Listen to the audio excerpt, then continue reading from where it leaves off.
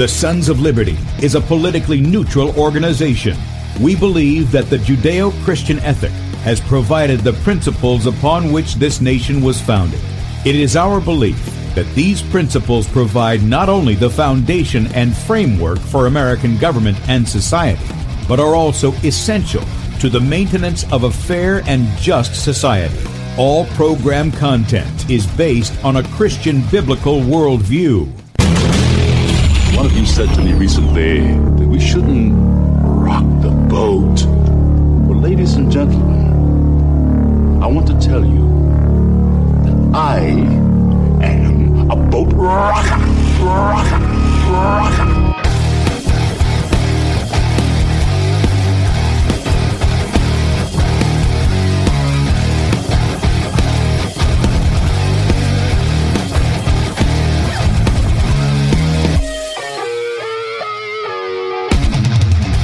I will not wear the mask. I will not wear the mask. I will not wear the mask. I will not wear the mask.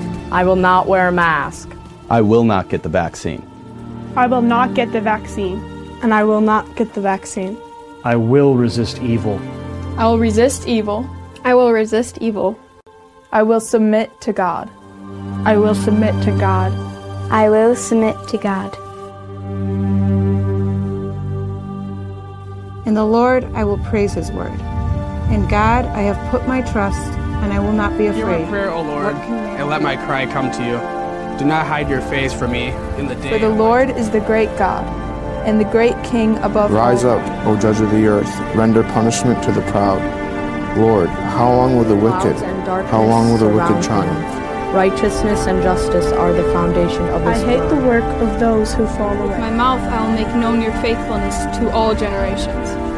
For I have said, mercy shall be built up forever. Your faithfulness you shall establish. On an instrument of 10 strings, on the lute and on the harp, with harmonious sound.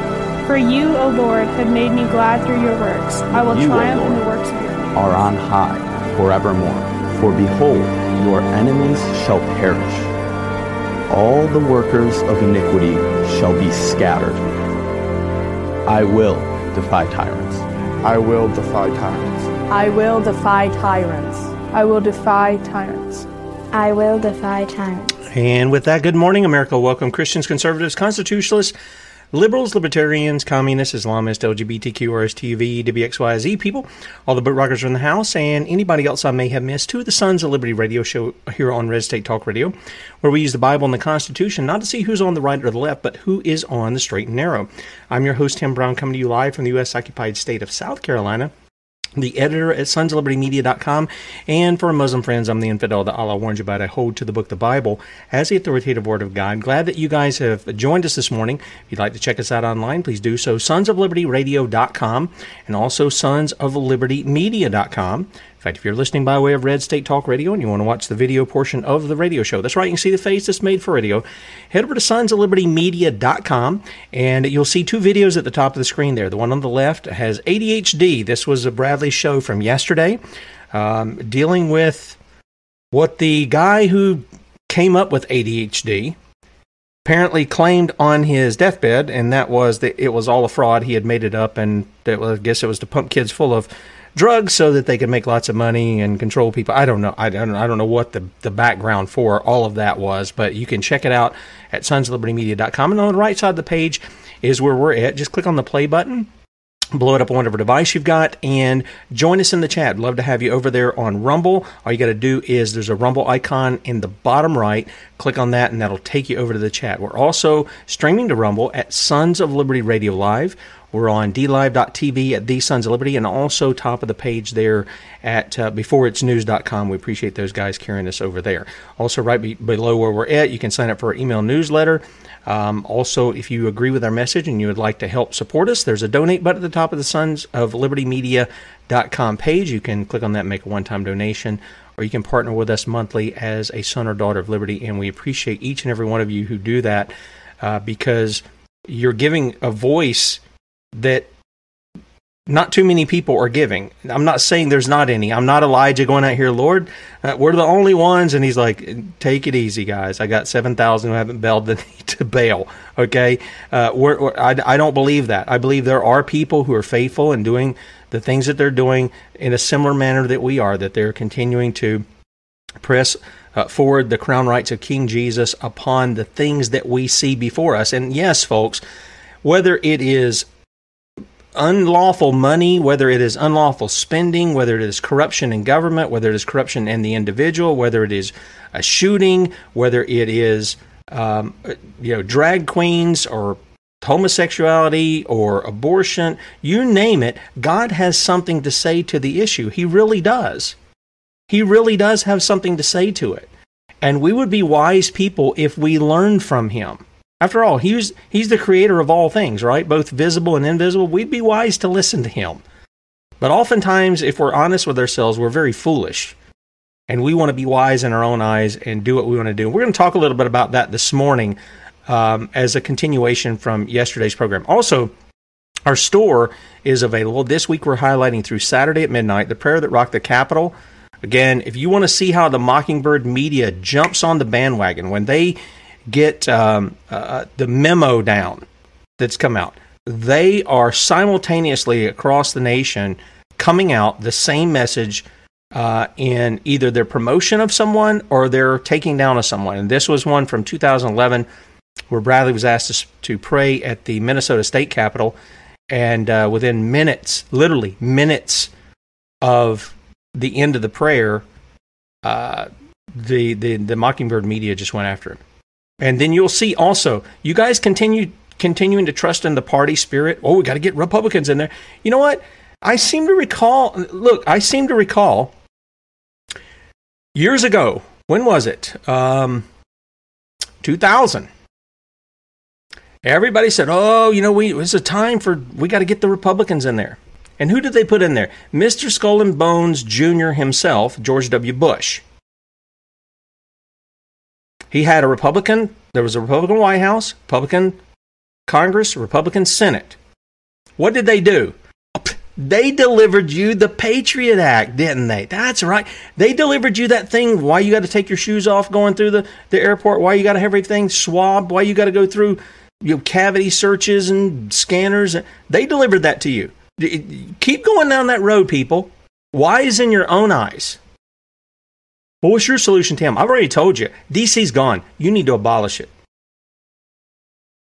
And that was Thomas Jefferson and the Founding Fathers who signed the Declaration of Independence. That's what they put in there too. You need to abolish it.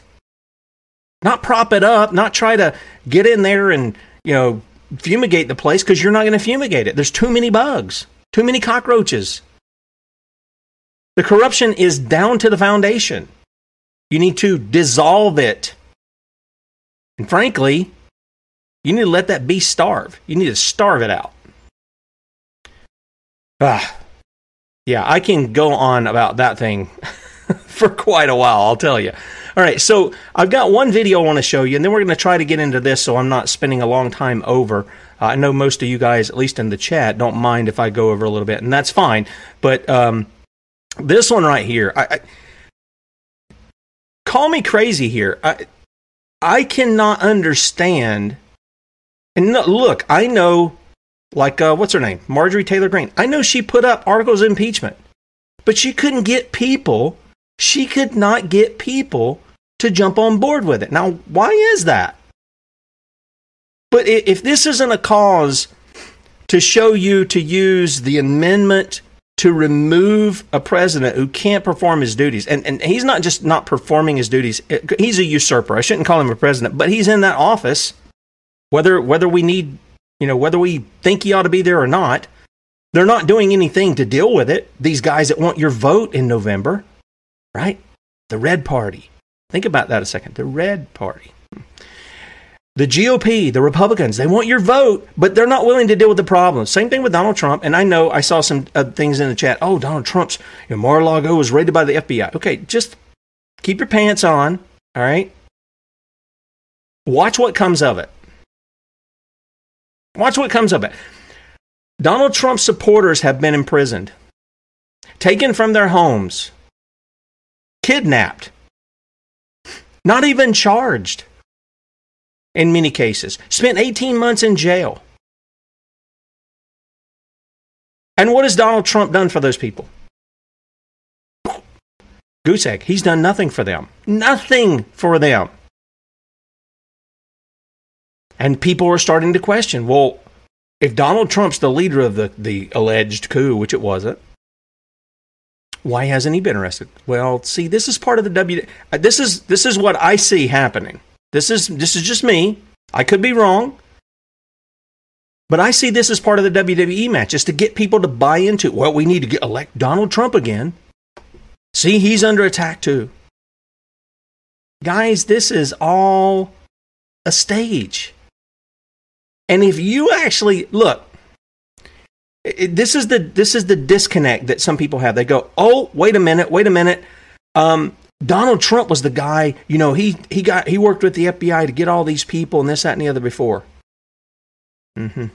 And so why is the FBI going down there and doing all what they're doing? Well, one, they've been empowered by the fact that they're acting illegally and they're unconstitutionally set up. Again, we've talked about this over and over. The real law enforcement is the people. FBI is not mentioned in the Constitution. Sorry, it isn't. CIA isn't mentioned. Guess what? Your military isn't mentioned to enforce the law here either. You are. Me, I am. We're charged with enforcing the law. And this is why we must be those who learn our duty and begin to do it. Okay? Begin to do our duty. The reason all this corruption continues on is because we haven't done our duty. So here's a video. Now, you guys on Red State aren't going to be able to see it. I'll kind of describe it to you here. But again, there's an amendment for removing the guy from the White House when he's incapable of doing his job. And this is just the latest example of how do you tolerate a man? Look, I can deal with old men. We had G. Edward Griffin on. Sharp as a tack. He's going to be 91 in November. Happy early birthday while I'm thinking about that. But G. Edward Griffin is sharp as a tack. Knows his stuff. And even when he has to go back and recall it in his memory, he can pull it up.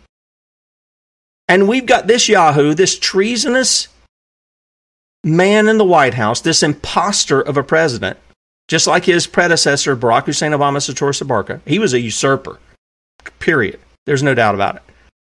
This guy can't seem to put his jacket on. Here he is, standing out, trying to he's got one arm in his jacket. He's got tight lace-up boots on. And his wife, this pedophile enabler, can't even help him get his arm in his jacket.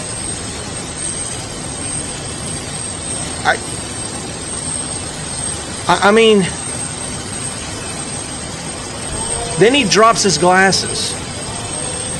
Oh my goodness. It's an embarrassment. And I ask, where are the people in Congress standing up and saying, wait, we can't let this guy keep going on? Not only is he engaged in treason, he can't even function as a human being. Yeah, and he's got his mug muzzle on, okay? His wife doesn't, but he does. If this guy isn't controlled, I don't know. I don't know who he is. I really don't. I really don't. Okay, yesterday, several of you sent me some messages about yesterday, and you appreciated the content, and thank you for that. But glory to God for that. Because look, my intention is not to build up man here. Man is basically bad. Put any man that you know into a position of authority, and almost every one of them will show corruption at some point in time. They will. They'll just show it. It'll become evident. And this is why we have to keep them in check. If you're going to put them in authority, you got to keep them in check. And frankly, I'm really wary about putting men in authority. In fact, the Bible says about when you have elders or deacons or you set aside somebody for a particular gospel ministry, you do so with caution. Because you're going to answer for putting them in that position. Okay? You're going to answer for putting them in that position. So with that said, I want to take just a couple of passages today, but they're lengthy passages. And I want to recommend for those of you who may be saying, hey, you know, I don't understand this. Look, I'm all for questions because questions is how we learn. You know, the Bible says that when the Passover took place and they were to partake of the meal, that God told Moses, he said that, you know, the fathers are going to be asked by the children, why are we doing this? What is the significance of it? They're asking questions. And the fathers are to be able to convey what that meal meant and what they were doing. Okay? I've told you about where Paul was teaching, and he used the term in the Greek katekeo. We get the term where we draw from catechism. We ask questions, we give answers, we allow for other questions to be asked. We go to the scriptures and we show where these answers come from for these questions. We do all those kinds of things with our kids. So I want to throw this out first before I forget it. In the things, and I want you to understand something, the things I shared with you yesterday, the things I will share today, and maybe some in the future concerning God's sovereignty in either saving people from their sins or hardening in their sins, I didn't learn from this book. I learned from the book. I learned from the Bible. I was seeing those things because my friends encouraged me to get in to read, so I did. And I saw these things. I just didn't know how they fit together because of the teaching and the indoctrination that I had before. Now, not all of that teaching was bad, but there were things that affected my understanding of what I was reading. But I saw these things in the Scripture. So this didn't come from, you know, some book or some teacher or something like that. This came from the Scriptures. But a friend of mine said, well, I see that you're seeing these things. This is how they fit together. And they recommended this book here. It's by R.C. Sproul. It's called Grace Unknown, The Heart of Reformed Theology. Now, friends, listen to me very carefully. This is the doctrine that broke the back of the papacy out of the Dark Ages. This is the doctrine that set men free. This is the doctrine that crushed the papal rule that was going on. And how did it do it? It's because it taught the truth and it pointed back to Scripture. And when I read this, I said, oh, I see how it all works now. I see how it fits together, these things, because nobody taught me. I was in a Southern Baptist church that didn't teach any of this stuff. In fact, there were points in time I thought I was becoming a heretic because nobody taught it. And all my friends who were pastors and youth pastors and stuff like this, when I'd bring this up, they went completely the opposite direction. But it's a good book for you to get into. I'd highly recommend it to you. And again, you know, you eat the meat, you spit out the bones. But I think in large measure, the truth is there in this book. This is the true gospel. Those of you who like C.H. Spurgeon, he used to say Calvinism, what is termed Calvinism, it's really biblical theology, that's what it is the gospel. That's what the gospel is. It is about the glory of God. It's about the sovereignty of God. It is not about man and his quote-unquote free will or his desire or his goodness. It's not about that. In fact, it's the exact opposite of that. Man is a slave. He has been chained. He is dead. All he can do is stink and rot. That's what he can do, apart from the work of God. And so I'd highly recommend that. But let me take you to a couple of passages. I really want to focus on, excuse me, Romans. We're going to deal with that in just a second. But this piece right here, and I'm going to slide my microphone over here. So those of you who are watching, you're going to get a big shot of that here. So Jesus has performed this miracle. Most of you are familiar with the loaves and the fishes. He's performed this miracle. And remember, you know, I'm not a big looking for signs and wonders person. Because the Bible talks about that. And it says the Jews look after a sign, right? And the Gentiles are ones who are looking after wisdom and all this other stuff. Well, if we come over into John chapter 6, and I slid down a little bit, so I'm sliding up here a little bit. I'm hiding that from you guys because I was reading down through there during the intro.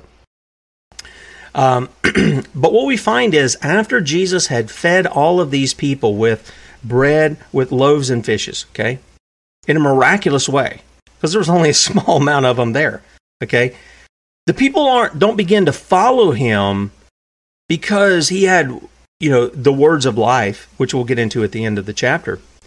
They began to follow him because they wanted more bread and fish sticks. That's what they wanted. It wasn't even fish sticks. They took the fish to kind of use like a mayonnaise or something like that on the bread so that you ever eat just the dry bread? Yeah, it doesn't go down too good, does it? So you got to have something on there to kind of slick it up, make it a little moist, whatever.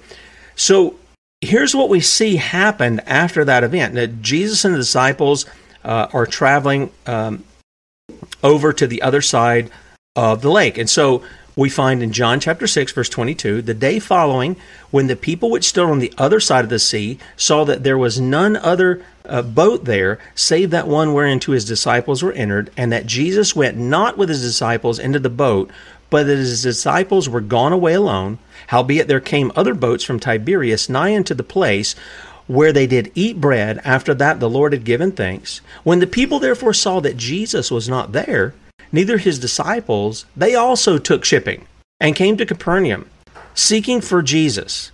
And when they had found him on the other side of the sea, they said unto him, Rabbi, when camest thou hither? And Jesus answered them and said, Verily, verily, I say unto you, ye seek me not because ye saw the miracles. You remember Jesus had addressed people before, and he said, if you don't believe the words I say, at least believe because of the miracles that you're seeing. Okay?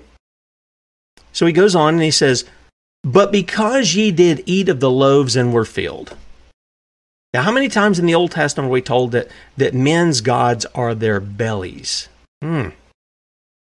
They want their bellies filled. They want the lust of the hunger. And hunger is a natural thing, just like a sex drive is a natural thing, but it can become that which is unnatural. It can be that which is lustful, that is sinful. So he says, labor not for the meat which perisheth, but for that meat which endureth unto everlasting life, which the Son of Man shall give unto you. For him hath God the Father sealed.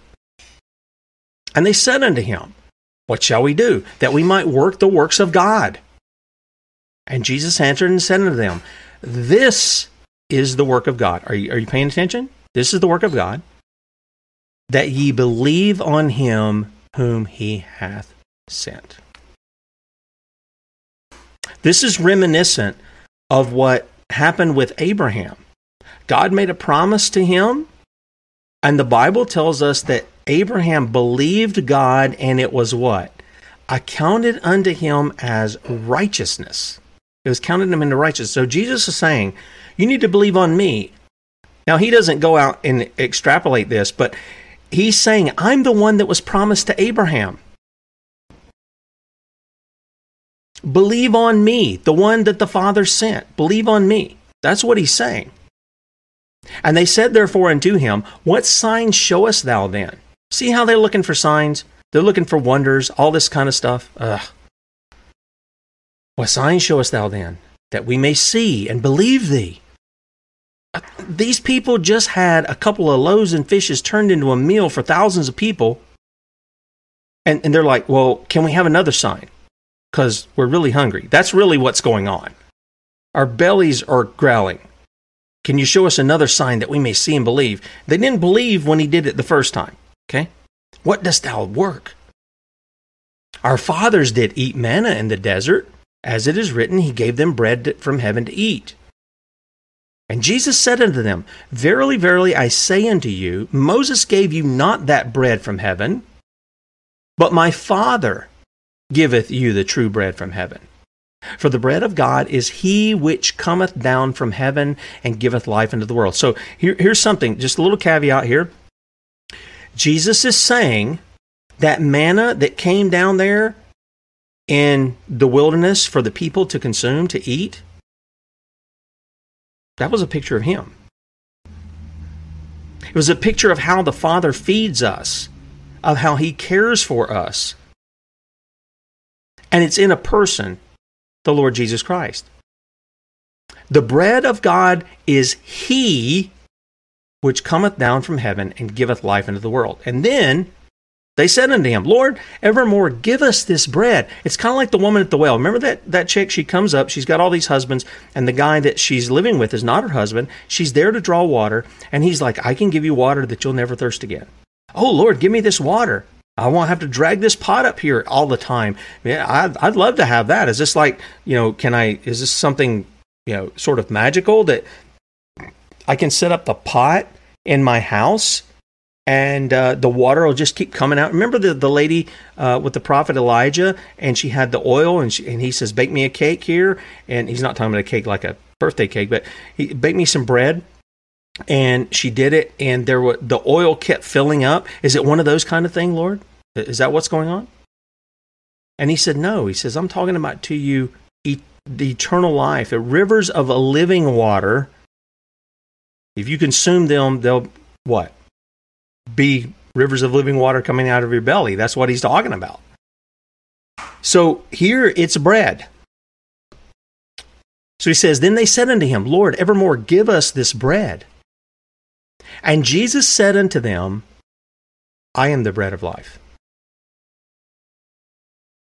I am the bread of life. He that cometh to me shall never hunger, and he that believeth on me shall never thirst. Why? Because they will be filled. They'll be filled. But I say unto you that ye also have seen me and believe not. You've not only seen me, you've seen the miracle I just produced the other day. But you don't believe. You keep looking after signs. By the way, if you're in unbelief and you keep looking for signs, you're just hastening your judgment. You really are.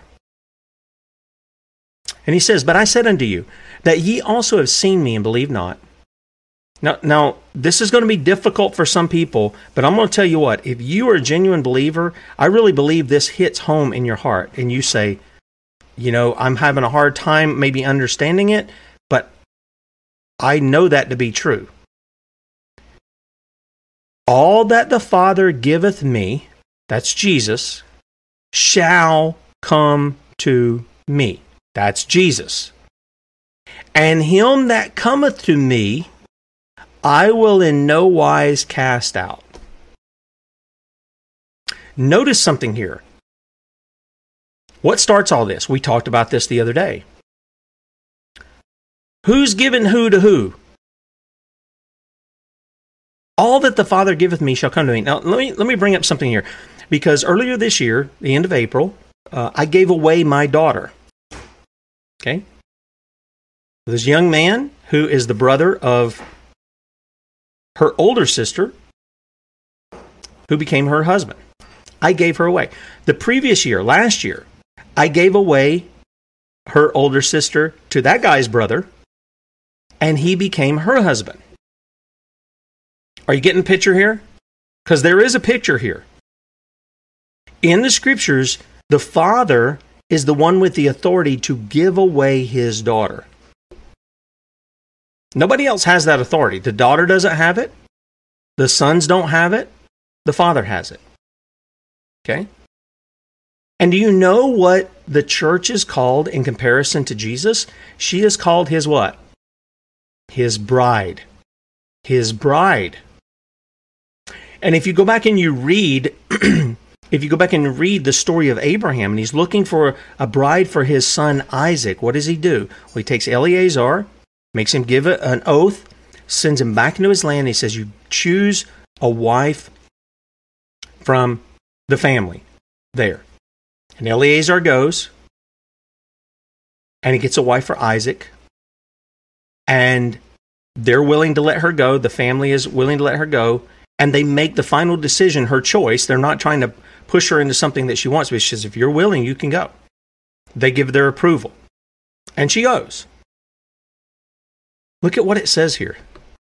All that the Father giveth me. Now, who's the bridegroom in the picture that we see? It is Christ. We read this out of Ephesians the other day. Husbands, love their wives, even as Christ loved the church, gave himself for it, that he may present her as a spotless bride. Blameless, right? Bride. We see it in the book of Revelation where we see the marriage supper of the Lamb. Marriage. There's this intimacy that goes on. And so here's what he says. All that the Father giveth me shall come to me. Now, let me ask you something. Is there anybody who's going to come to Christ that the Father doesn't give? No. No. Is there anybody that the Father gives to Christ who won't come to him? No. But all that the Father does give the Son shall come to him. That implies there's some the Father doesn't give. And Jesus spoke about this to the Pharisees. He says, you don't hear me because you're not of the Father. Your father's the devil. Okay? And then he says, in him that cometh to me, I will in no wise cast out.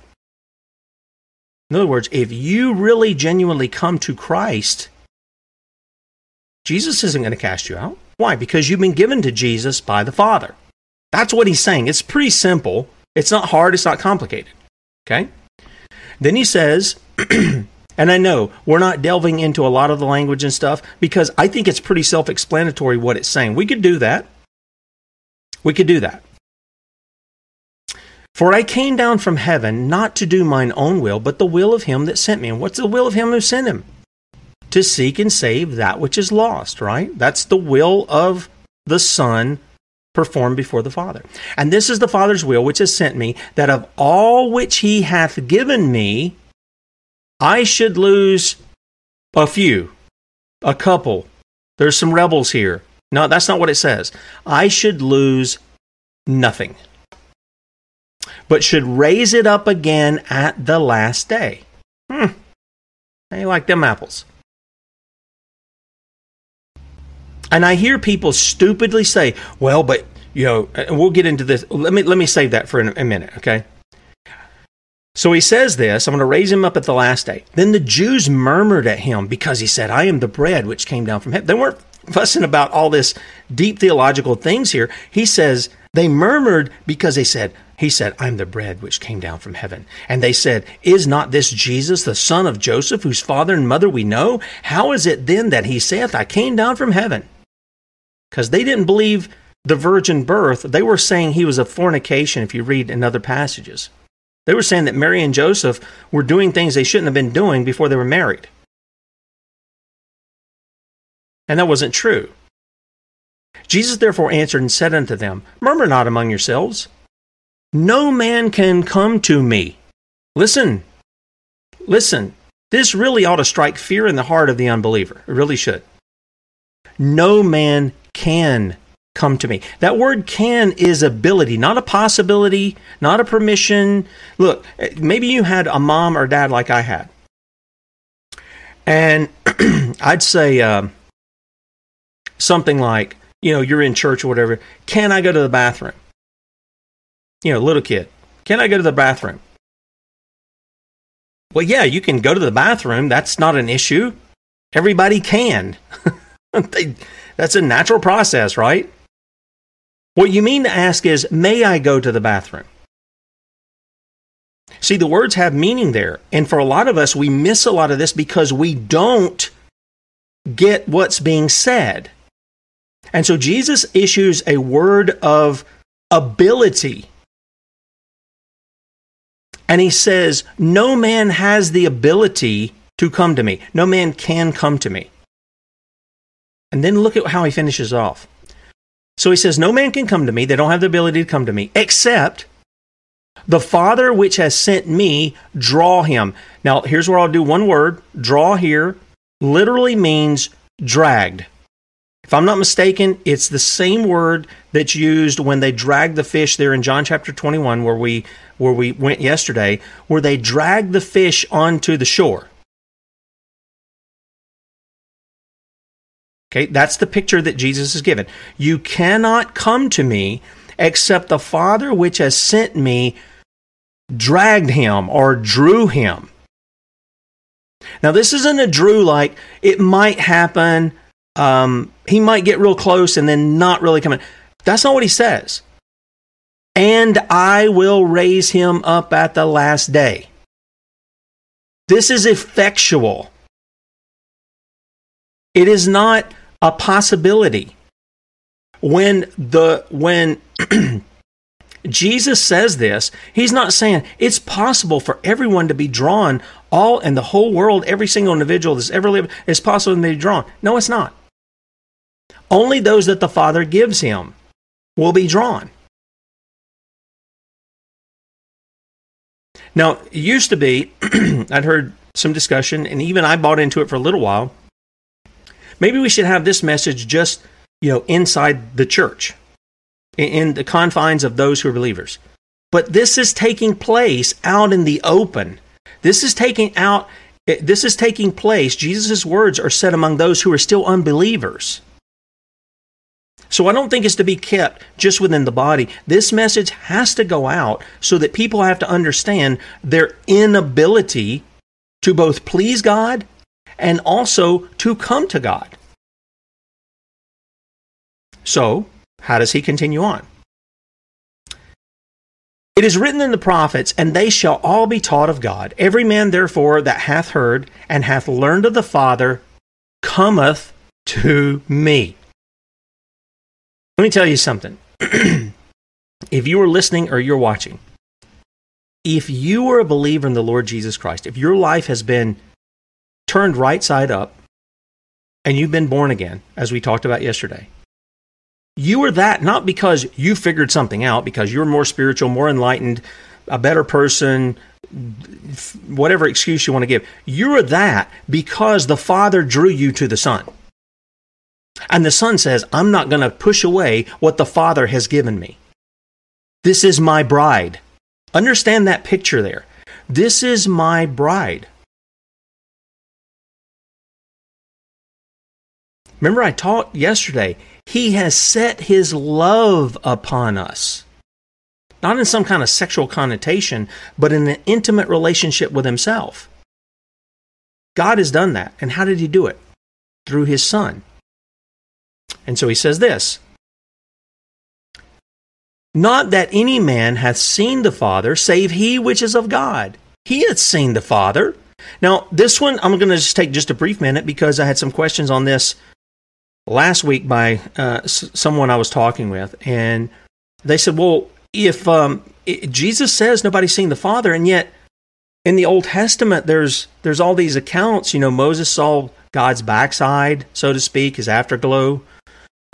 You've got Abraham who has the two angels that come down in appearance of men, and God is alongside them too, right? As they go down to destroy Sodom and Gomorrah.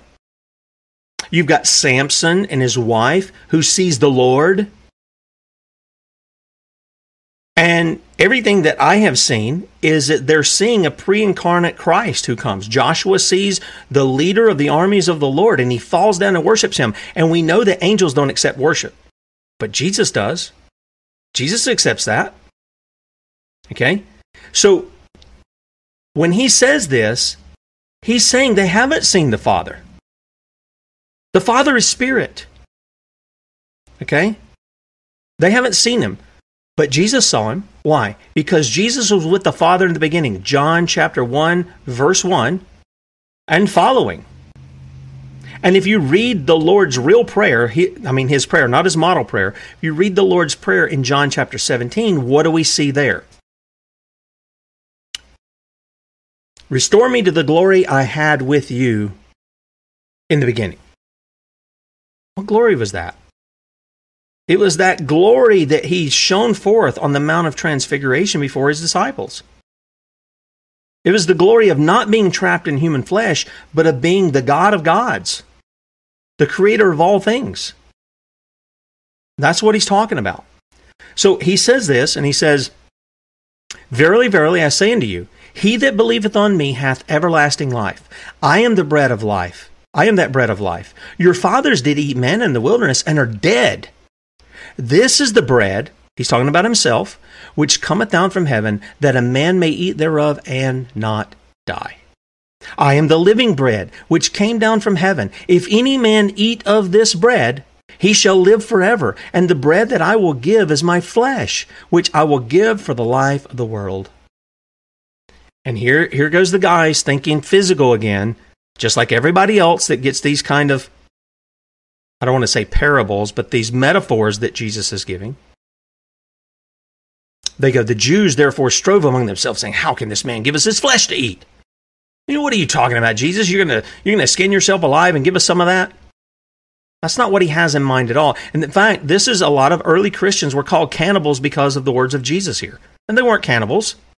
Now, if you buy into Roman Catholic doctrine of transubstantiation, then yeah, you could probably be thinking, and people could point out and say, well, you're thinking you're really eating flesh and you're really eating you're drinking blood. They might be right to call you something like that. Witchcraft is what it is. And Jesus said unto them, verily, verily, I say unto you, except you eat the flesh of the Son of Man and drink his blood, you have no life in you. Whoso eateth my flesh and drinketh my blood hath eternal life, and I will raise him up at the last day. For my flesh is meat indeed, and my blood is drink indeed. He that eateth my flesh and drinketh my blood dwelleth in me, and I in him. As the living Father hath sent me, and I live by the Father, so he that eateth me, even he shall live by me. This is the bread which came down from heaven, not as your fathers did eat manna and are dead. He that eateth of this bread shall live forever. Now, what is he talking about here? Stop and think about what Jesus has said before. Man shall not live by bread alone,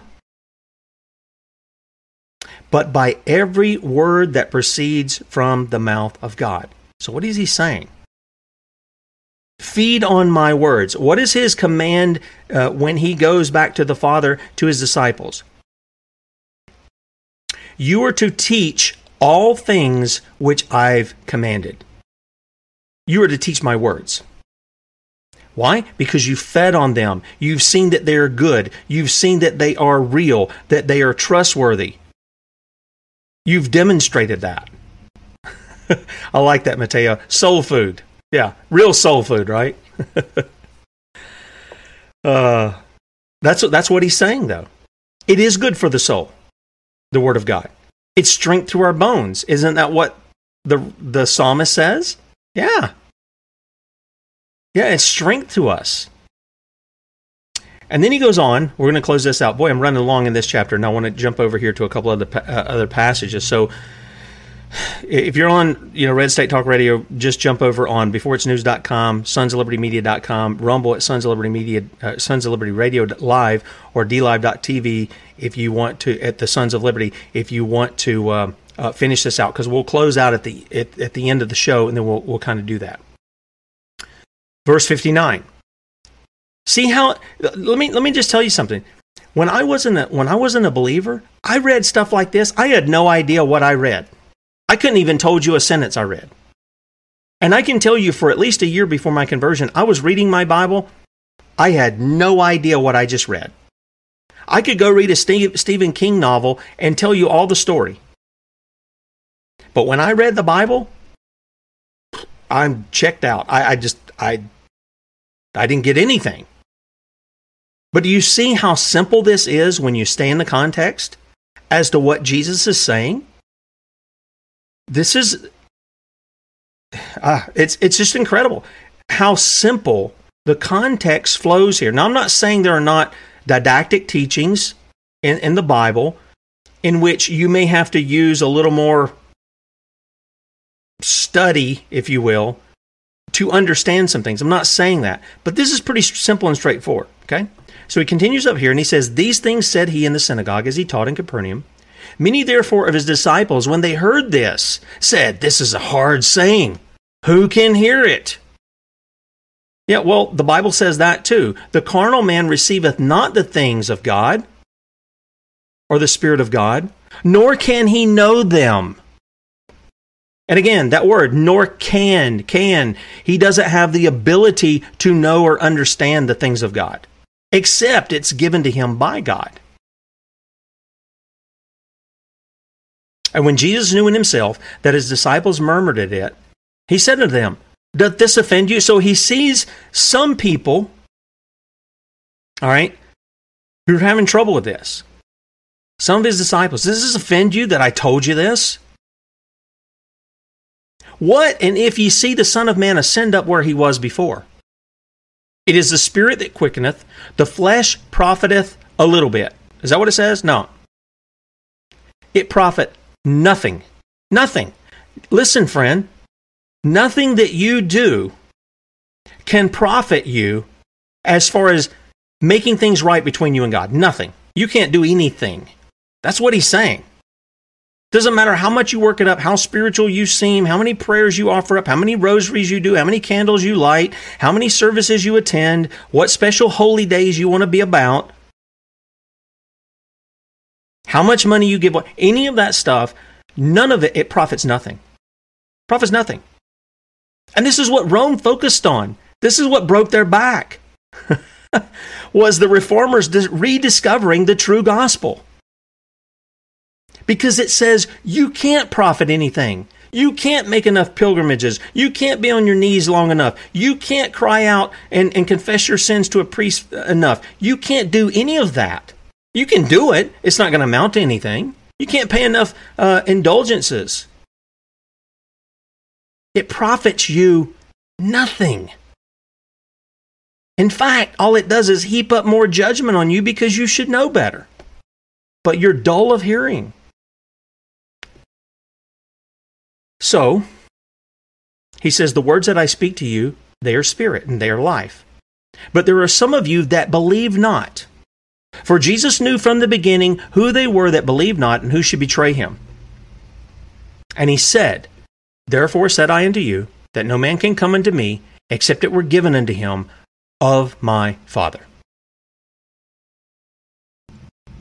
It is a supernatural work for a person to become a believer. It's I've experienced that. And it's really... I didn't understand that. Yeah, I didn't ask you to understand it. Sorry, this is one of these phones doing it. I don't know why it even comes on. It's weird. Anyway, yeah, that's the carnal man right there coming out of my phone. I didn't understand that. How do you like that? Oh, the timing of that is, that's curious. They didn't understand it because they weren't drawn to the Father. And it says this, verse 66. Notice, from that time, many of his disciples went back. Some of those people were coming. We're not talking about the initial 12. Some of the disciples that were coming on, that were learning from him, went back and walked no more with him. And Jesus said unto the 12, will ye also go away? And Simon Peter answered him. I love this. Okay, Simon, look, Peter's got his problems. He's got his issues. He thinks he's got it all together. You know, he's the rough fisherman. He's the tough guy. He's got the testosterone, all this stuff. Peter goes, Lord, to whom shall we go? Thou hast the words of eternal life. And we believe and are sure that thou art the Christ. And remember what did Jesus say to Peter when he said that? When he says, who do men say that? He says, you're the Christ, the Son of the living God. He says, flesh and blood didn't reveal that to you, Peter, but my Father. See, that goes right along with this, doesn't it? Thou art the Christ, the Son of the living God. And Jesus answered them, have I not chosen you 12, and one of you is a devil? Well, see, Tim, he chose all of them, even Judas. Yes, he did. And why did he do that? Was it for salvation, or was it, as Jesus said, so the scriptures might be fulfilled? Which was Judas betraying him for 30 pieces of silver. One of you is a devil. He spake of Judas Iscariot, the son of Simon, for he it was that should betray him, being one of the 12. I'm going to tell you what. John chapter 6, I was told after I became a Christian, read John. So that's where I went. And here's John chapter 6, and it didn't rock my world spiritually. It actually put my world into perspective of what I had experienced. I saw it in the text here. This is what God did to me. I didn't do this to myself. So there's a couple of places I want to go. One is in Romans, in chapter 9. And again, we're talking about God's mercy and his hardening of hearts. So we see the reason somebody can have a soft heart, the reason somebody can have a new heart, the reason somebody can follow after Christ is because the Father who sent Christ draws you. It's not because of the works you do. We read that out of Ephesians chapter 2 yesterday.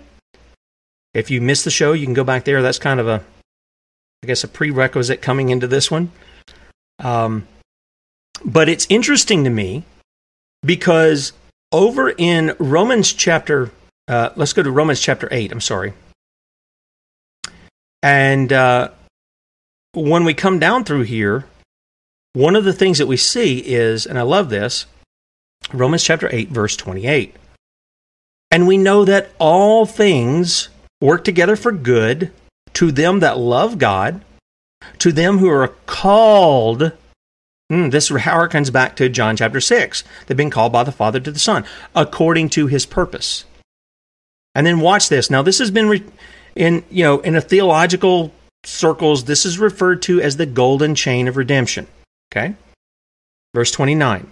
For whom he did foreknow, he also did predestinate to be conformed to the image of his Son, that he might be the firstborn among many brethren. So let's stop right there. Let's address a particular question, because there are people who go, see, he foreknew. He foreknew who would choose Christ, and then he predestinated them. What? We just got reading John chapter 6. Nobody's going to choose Christ unless the Father who sent Christ draws them. Come on, guys, let's be consistent here. Does that mean that people don't believe in Christ? No, they do. Does that mean people don't repent of sin? No, they do. But it's the work of God in them. It is not themselves doing it out of their own flesh. It isn't. And he goes on and he says this. In fact, when we think about foreknowledge, see, we think about foreknowledge like somebody told us something's going to happen, and we look at it and it happens, and we call that foreknowledge. We knew about that because they had a plan to do this. The kids are going to play a ball game tonight, so we know it happens at 7 o'clock. So we go out there. We know there's going to be a ball game unless there's some kind of act of God or whatever. But even in that, we'll say, well, we had foreknowledge of that. And that's how we think of God's foreknowledge. But let me ask you something. God is all-knowing, right? He's all-knowing. He's omniscient. And so, what is foreknowledge to him? Can God learn something? Just asking a question. Can he learn something? So if he can't learn something, he already knows it. He knows all things. How they're going to transpire, when they're going to transpire, who's going to do them. And not just one or two events. He knows every intent, action. I mean, it's incredible. He knows all of it for all people of all time. And here we have Paul saying, for whom he did foreknow, he also did predestinate. That means determining, we talked about this yesterday, determining a destiny beforehand to be conformed to the image of his Son, that he might be the firstborn among many brethren. And it's not talking about that he's somehow, first in line, created. I know Jehovah's Witnesses will teach things like that. That's not what it has to do with. In fact, when you go back in the Old Testament and you read about the firstborn, sometimes the firstborn wasn't the firstborn. This is a title. It gives blessing. Okay? You can read it in the story of Jacob and Esau. You can read it among Joseph's sons. Okay?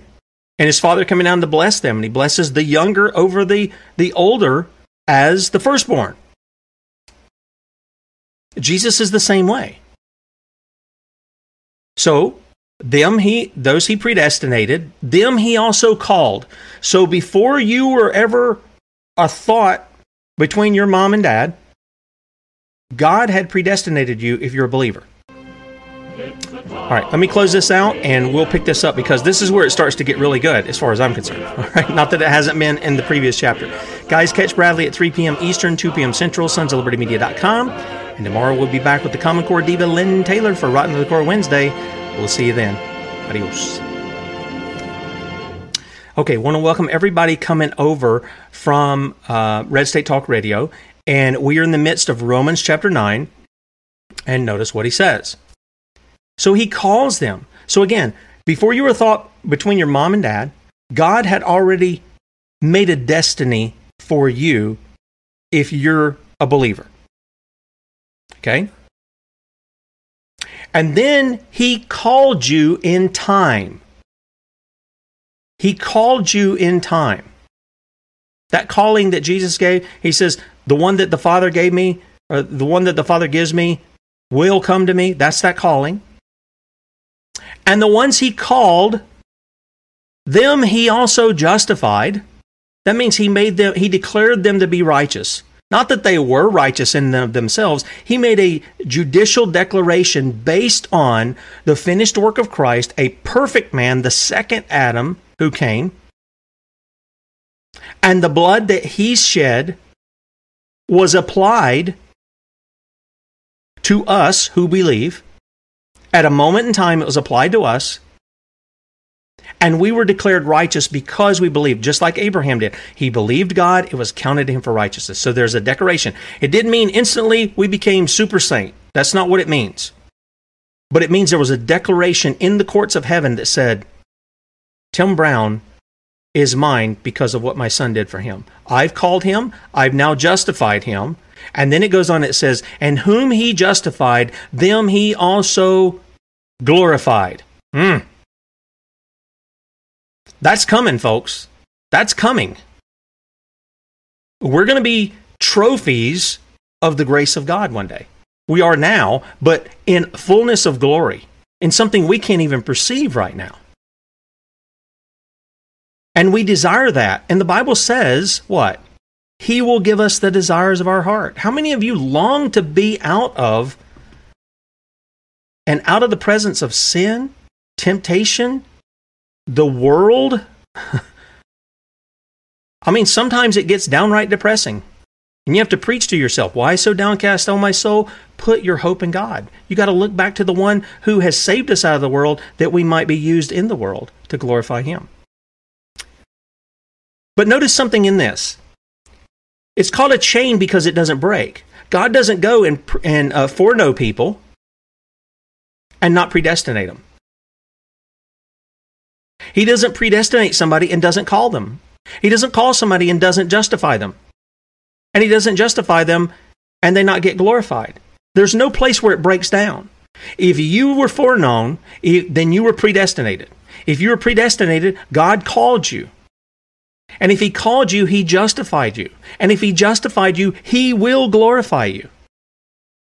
You go, Tim, I haven't been called. I don't know what it is to be a believer. Well, the message is to you to repent of your sins. Are you convicted in your heart? Do you feel that tremendous weight of your sin and of the judgment of God on you? Because we read about that in John chapter 3 yesterday. If you do, cry out to God for mercy, and he will give it. But if you don't feel that, we're going to talk about this in a bit.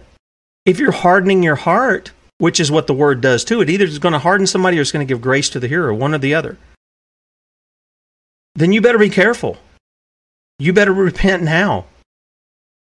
Well, how can I do it, Tim? It says he has to do it. Well, I can't tell you that you do it. I give the word trusting that God does it for you. I'm not trusting you to figure it out. I'm trusting that the word of God goes out and he does what he sends it out, his purposes to do. And that is to save his lost sheep. That is to save his elect. And it's to harden everybody else. That's just the truth of Scripture that's there. Notice what else he says. What shall we say to these things? If God be for us, who can be against us? Now, you guys have probably heard this passage, but did you know it came in the midst of this? About God's election, about his choosing? About his free will, not yours? He that spared not his own son, but delivered him up for us all, how shall he not with him also freely give us all things? Who shall lay anything to the charge of God's elect? It is God that justifieth. Who is he that condemneth? It is Christ that died, yea, rather, that is risen again, who is even at the right hand of God, who also maketh intercession for us. Who shall separate us from the love of Christ? Shall tribulation or distress or persecution or famine or nakedness or peril or sword? No! He's called us. He's conforming us to the image of his Son. There ain't nothing going to separate us from God in that. That is the care and the protection of our Father. As it is written, for thy sake we are killed all the day long. Yep, they're killed. We are accounted as sheep for the slaughter. Why? The hands of wicked men. And yet, in the midst of that killing, in the midst of that slaughter, the Father protects them into the next life. Precious in his sight are the death of his saints, the Bible says. Nay, in all these things we are more than conquerors through him that loved us. For I am persuaded that neither death, nor life, nor angels, nor principalities, nor powers, nor things present, nor things to come, nor height, nor depth, nor any other creature shall be able to separate us from the love of God, which is in Christ Jesus, our Lord. Now we come over to chapter 9. I'm going to have to hit this really quick. It's going to be kind of hard to do that, but I'm going to try my best to do it. Now, that's right out of 8. Remember, chapters and verses aren't there in the original languages. They're there for our benefit so that we know where to find certain things when we're talking about them, right? So let me just get over here because there's a lot to cover here, and then I'm going to give you the example out of the book of Exodus that Paul goes to. Romans chapter 9, he says, I say the truth in Christ, I lie not, my conscience also bearing me witness in the Holy Ghost, that I have great heaviness and continual sorrow in my heart. For I could wish that myself were accursed from Christ for my brethren, my kinsmen according to the flesh. So what's he saying? He's saying, for my fellow Hebrews, for my fellow Israelites, I could wish that I was under the judgment of God so that you might know God's grace. That's what he's saying. He's got a real heart for his people. Okay? And this is why when I hear people, we talk about the Zionism, we talk about Judaism and stuff, and how it's really antichrist. That's what they were holding to. It really disturbs me when I hear people, want to take those people and put a tax on the people themselves. Ungodly attacks. Because if one of their own, the Apostle Paul could say, I've got a heart that wants to see my people know Christ, how much more should we have that kind of heart? That we want all kinds of people, out of every tribe, tongue, people, and nation, to know the Lord. I think that we should do that. I really do. He says, my kinsmen according to the flesh, who are Israelites, to whom pertaineth the adoption and the glory and the covenants and the giving of the law and the service of God and the promises, whose are the fathers, and of whom, as concerning the flesh, Christ came, who is over all, God blessed forever. Amen. Not as though the word of God had taken no effect, for they are not all Israel which are of Israel. Stop and think about that a second. Because, we got this idolatry of modern day geopolitical Israel in the church. It is an idolatry. Paul here specifically says, I have a thing for my countrymen, right? But then he says, not all Israel, for they are not all Israel, which are of Israel. What's he saying? And you guys remember when Jesus is confronting the Pharisees? And he says, Abraham rejoiced to see my day. You're not even 50 years old, and you claim to have seen Abraham. Oh, no. You're a fornication, dude. You don't know what you're talking about. And he says, before Abraham was, I am. Not I was, I am. He took the name of God that he gave to Moses when Moses said, who shall I tell them sent me? When he goes into the land of Egypt, he says, you tell them, I am that I am sent you. I am the existing one, self-existing. I don't need anybody. I don't need anything to exist. I just am. That's what Jesus is claiming in that passage. And he looks at them who claim they're children of Abraham, and he goes, nope, your daddy's the devil. Because if you were children of Abraham, you'd be doing the works of Abraham. But you don't. You seek to kill me. That's what Jesus said about those who claim to be Jews, who claim to be Israelites, but they weren't. Oh, they were in the covenant there, but they had broken it. They had completely broken it. And they were looking to justify themselves. So, here's what he does. Neither because they are the seed of Abraham are they all children. So just because you came from the loins of Abraham does not make you an Israelite. This is Paul's argument in Galatians. The whole book is against that. This idea that there's and look, we're going to play an interview tomorrow that Lynn and I did a brief with a lady who's doing some great work in Raleigh against the education system, and she's Jewish. Very kind lady, happy to have her on. But just because somebody claims they're a Jew doesn't mean that they are. This is what he's saying. In fact, if you go to Romans chapter 2, he cleared this up. He says, not all Jews are Jews. I mean, just because you're circumcised of the flesh doesn't make you a Jew. Okay? It doesn't do that. So he goes on and he says, neither because they are the seed of Abraham are they all children, but in Isaac shall thy seed be called. And what does Paul tell us in the book of Galatians? He says that seed is not seeds as of many, but as of one, as of the Christ. Okay? That is, they which are the children of the flesh, these are not the children of God, but the children of the promise are counted for the seed. For this is the word of promise. At this time I will come, and Sarah shall have a son. And not only this, but when Rebekah also had conceived by one, even by our father Isaac. So you've got, he gives you two examples here. The first one he gives you is in verse 9. Okay? This is Abraham. Now, what happened with Abraham? Well, Abraham had Sarah for his wife, and he got the promise from God, and Sarah says, I'll fix that. I'll give you my concubine. I don't know what wife thinks like that. Okay, I don't get it. No woman that I know thinks like that. I'll give you my concubine. I'll give you Hagar. You go into her, and she'll get pregnant, and that'll be the promised son. So Abraham goes, yes, dear, if I have to. And then they get Ishmael. And then later, Sarah gets pregnant, and she bears Isaac. So the example is one guy with two women. Okay, that's the first thing he does. And who is the child of promise? It's not Ishmael, it's Isaac. And who made the promise? Did Abraham make the promise? Nope. Did Sarah make the promise? Nope. Hagar? Nope.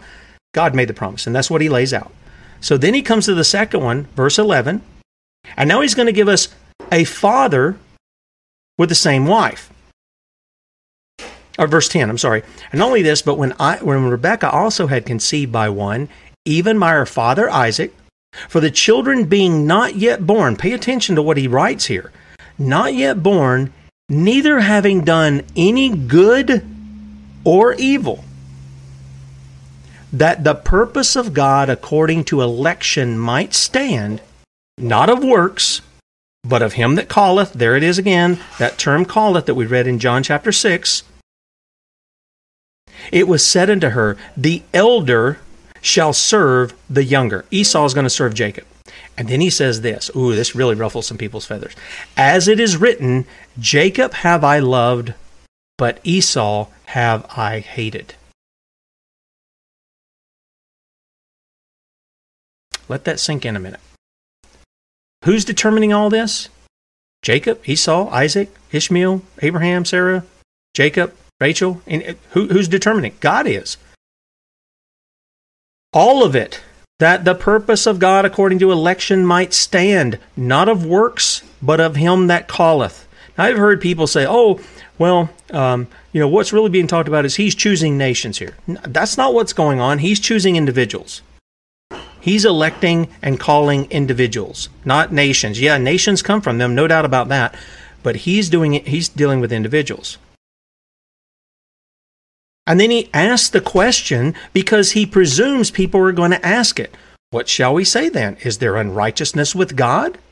God forbid. Is God unrighteous because he exercises his free will in choosing and electing certain people and not doing it for others? Is he unrighteous? Do you look at him funny for that? For he saith unto Moses, I'll have mercy on whom I will have mercy, and I'll have compassion on whom I will have compassion.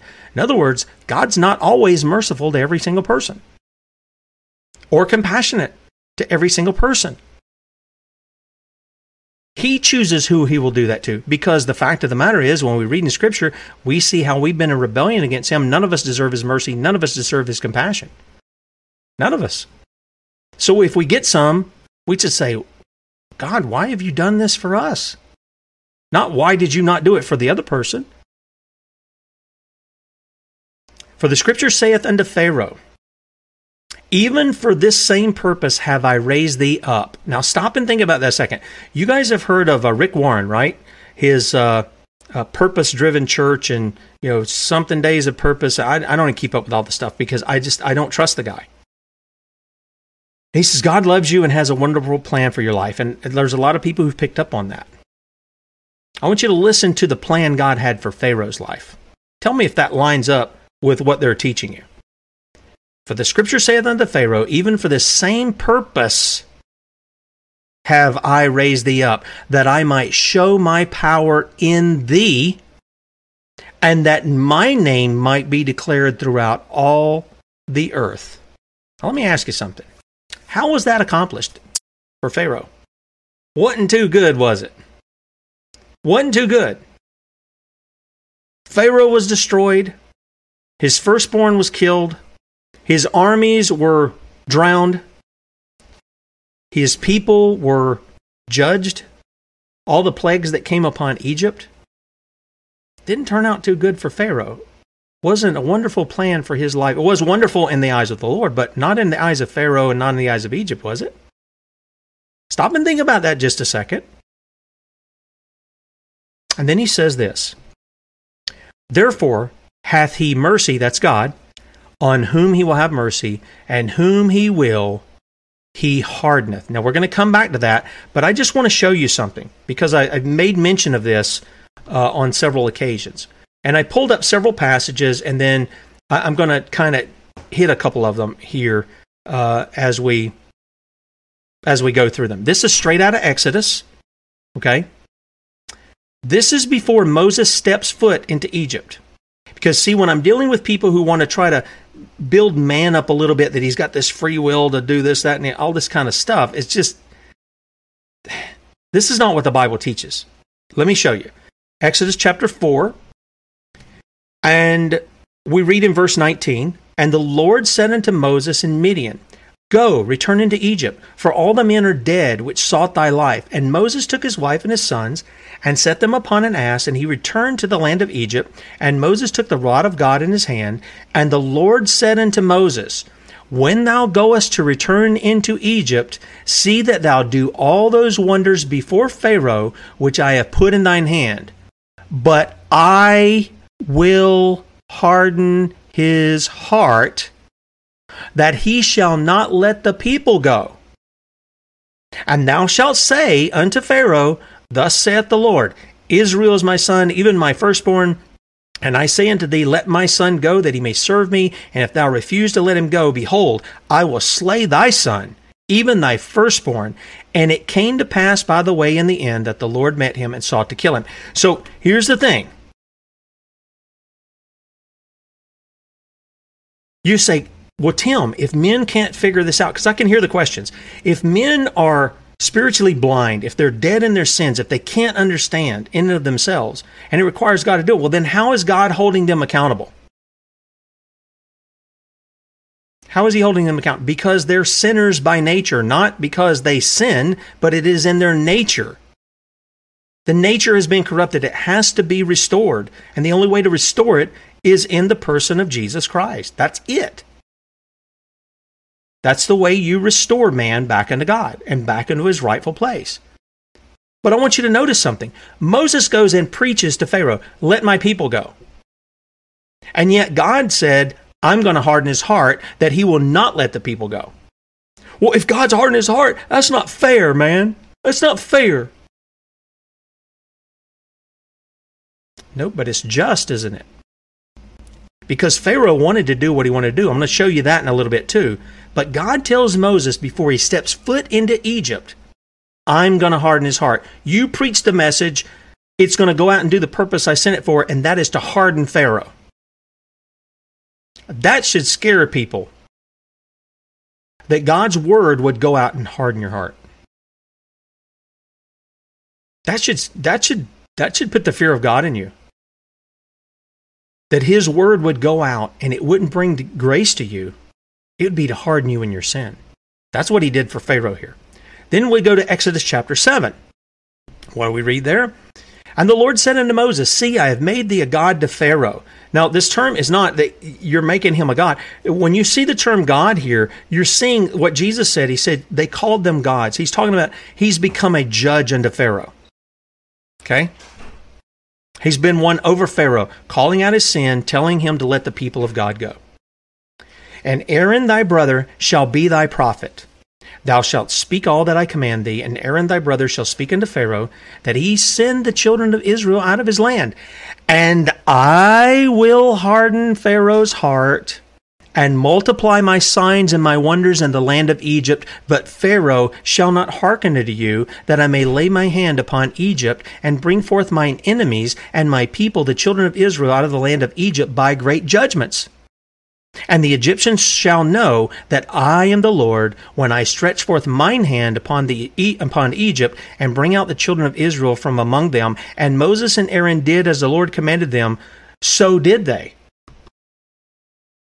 See, God isn't interested in building up man. He's interested in glorifying himself, giving weight to who he is among his creation. That's what he's interested in. I've told you guys about that old preacher, I think he was down in Louisiana, that I used to listen to years ago when I'd work out on the job sites. And he was on every morning, I think around 9 or 9:30 in the morning. So it was one of the first things I heard when I got to the job site. And he used to say, all these preachers going saying, just give Jesus your heart. He goes, God don't want your heart, your old dirty heart. He says he wants to take that out and put a new one in. Amen. So that he's glorified in the work that he does. But you see, along the way, God is the one saying he's going to harden Pharaoh's heart. Now, Exodus chapter 10. Got it again. And the Lord said unto Moses, Go in unto Pharaoh, for I have hardened his heart. I have. Not, I'm going to harden his heart. Now it's, I have hardened his heart, and the heart of his servants, that I might show these my signs before him. In other words, that I might show who's really God, because Pharaoh would declare to his people he was God. And God's like, not so, dude. You're not even close. Not even close. And that thou mayest tell in the ears of thy son and of thy son's sons. Listen to the wonderful works of God. Psalm 78. We're to teach those things and say, this is how God has worked in history. This is how he's worked in our lives. And of thy son's sons, what things I have wrought in Egypt, and my signs which I have done among them, that ye may know how that I am the Lord. Whew. That's good when you see it in the perspective it's meant to be, right? He's doing it so that you will know I am who I said I am. I'm the Lord. So what did they do? And Moses and Aaron came in unto Pharaoh and said unto him, Thus saith the Lord God of the Hebrews, How long wilt thou refuse to humble thyself before me? Let my people go, that they may serve me. Else if thou refuse to let my people go, behold, tomorrow will I bring the locust into thy coast. Now let's jump to Exodus chapter 14. And here we read, The Lord shall fight for you, and ye shall hold your peace. And the Lord said unto Moses, Wherefore criest thou unto me, speaking to the children of Israel, that they go forward? But lift thou up thy rod, and stretch out thine hand over the sea, and divide it. This is at the Red Sea. They've already left Egypt because the death of the firstborn was just too much for Pharaoh. And in his anguish, he let the people go. But immediately he had right back to his hard, stony heart, and he was going to go after them. And he had chased them, and God had protected them with a pillar of fire and a pillar of cloud, right? And the children of Israel, so he says, lift up your staff over the sea, divide it, and the children of Israel shall go on dry ground through the midst of the sea. And behold, I will harden the hearts of the Egyptians, and they shall follow them, and I will get me honor upon Pharaoh, and upon all his host, upon his chariots, and upon his horsemen. I'm going to harden the hearts of his armies. I'm going to harden them to the point where they're just going to defy what they're seeing, my power in dividing the waters, making it dry ground so that I don't know, 1 million of you Israelites, you Hebrews, can go across to the other side safely, and they're going to be so dumb and stupid, they're going to see that miracle and think they're going to get through there unscathed. And they're going to come after you, and when they do, I'm going to close the waters in on them so that what? I will get me honor upon Pharaoh. Oh, that's terrible that God would do something like that. Tell me, how can you believe in a God who would do such a thing? How can you not? How can you not believe in a holy and a just God? Many of you out there will be upset at the injustice that goes on, and you see people getting away with it. But you know what? They don't get away with it in front of God's eyes. Nope. He sees it all. He's got it written down. And he's going to bring justice.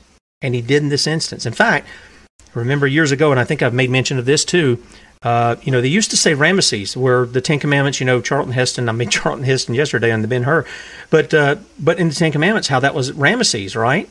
And they came to find out years later that it wasn't Ramesses at all. There was another pharaoh at the time. And in that, they found out that apparently after this event, those who came in and took over Egypt did so without shooting a single arrow. Why? There wasn't an army around. They were all in the bottom of the Red Sea. Think about that. Our history shows us these things, that the Bible's true. I want to give you a couple of other ones, and then we'll bring it down. And these I'm just going to kind of pull up here. Of the hardening of Pharaoh's heart. Some of these I'm going to go over. I think I just went over them, but I wanted to bring it up where you see that God did harden his heart, but Pharaoh wanted to do what he wanted to do. Okay, so I don't want to just say, this is on God. Yeah, God's doing this. He says he's going to do it. But Pharaoh did what he wanted to do. Nobody had a gun to his head saying, you're going to do this or that and the other. That's not what went on.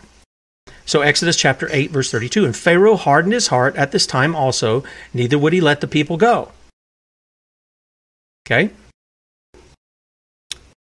And Exodus chapter 8, verse 15.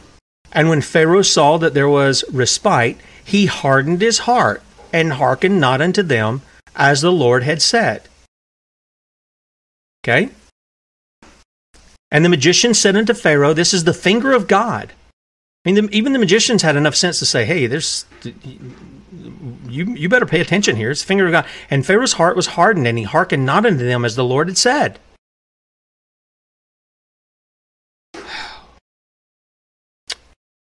When Pharaoh saw that the rain and the hail and the thunders were ceased, he sinned yet more and hardened his heart, he and his servants. Exodus 9:7, and Pharaoh sent, and behold, there was not one of the cattle of the Israelites dead, and the heart of Pharaoh was hardened, and he did not let the people go. 9:35, and the heart of Pharaoh was hardened, neither would he let the children of Israel go as the Lord had said. And it goes on and on. So there's this, what I want you to understand is that yes, God said he's going to harden his heart before Moses stepped foot in Egypt. But God didn't put a gun to his head and say, Pharaoh, don't let my people go so I can show my glory. That's not what he did. Pharaoh wanted to harden his heart toward the word of God. Now, what does all this have to do with us? Well, as we read before, God shows mercy to whom he'll show mercy. Let's go back here into Romans. I'm going to try to wrap up. Boy, I'm going as long as I did yesterday. So here's what he says. This is back in Romans chapter 9. And we left off here. Therefore hath he mercy on whom he will have mercy. Excuse me, I gotta have a drink of water here. And whom he will, he hardeneth. Thou wilt say then unto me, why doth he yet find fault? I mean, if God is the one who chooses men to save them, and if he hardens other people, why is he finding fault with us? Isn't he the one doing all this stuff? For whose we resisted his will. And you can understand that, right? As a man, you can understand that. Why would God do this and then find people guilty? Why would he judge them? Why would he put them under condemnation? And Paul's answer is this. Nay, but, O man, who art thou to repliest against God? Who are you to speak out against the judge? Shall the thing formed say to him that formed it, why hast thou made me thus? Hath not the potter power over the clay of the same lump? And he's talking about the lump of humanity. That's the metaphor he's using. To make one vessel unto honor and another unto dishonor.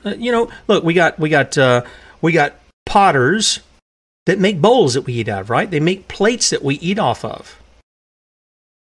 Some of them make, that used to be, wash basins and the pitcher, that you pour the water in, you wash your face and hands and stuff when you go somewhere. Some of them make toilet bowls. Some of them seem more honorable than others, right? I mean, if you had your choice to be one or the other, do you want to be the toilet bowl or do you want to be the plate? That's what he's saying. Doesn't the potter have the right to make the vessels the way he sees fit to make them? Sure he does. And then he says this, what if God, willing to show his wrath and to make his power known, endured with much long suffering the vessels of wrath fitted to destruction?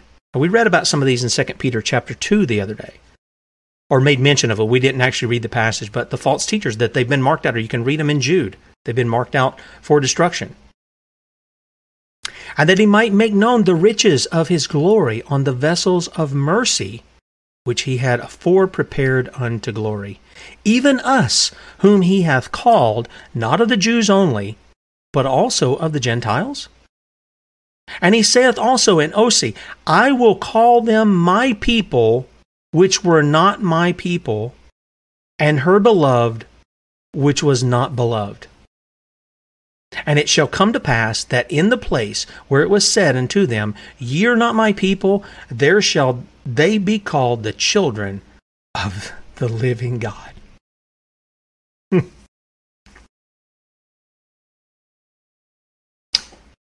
God is saying he has a right over his creation to do with it what he wants.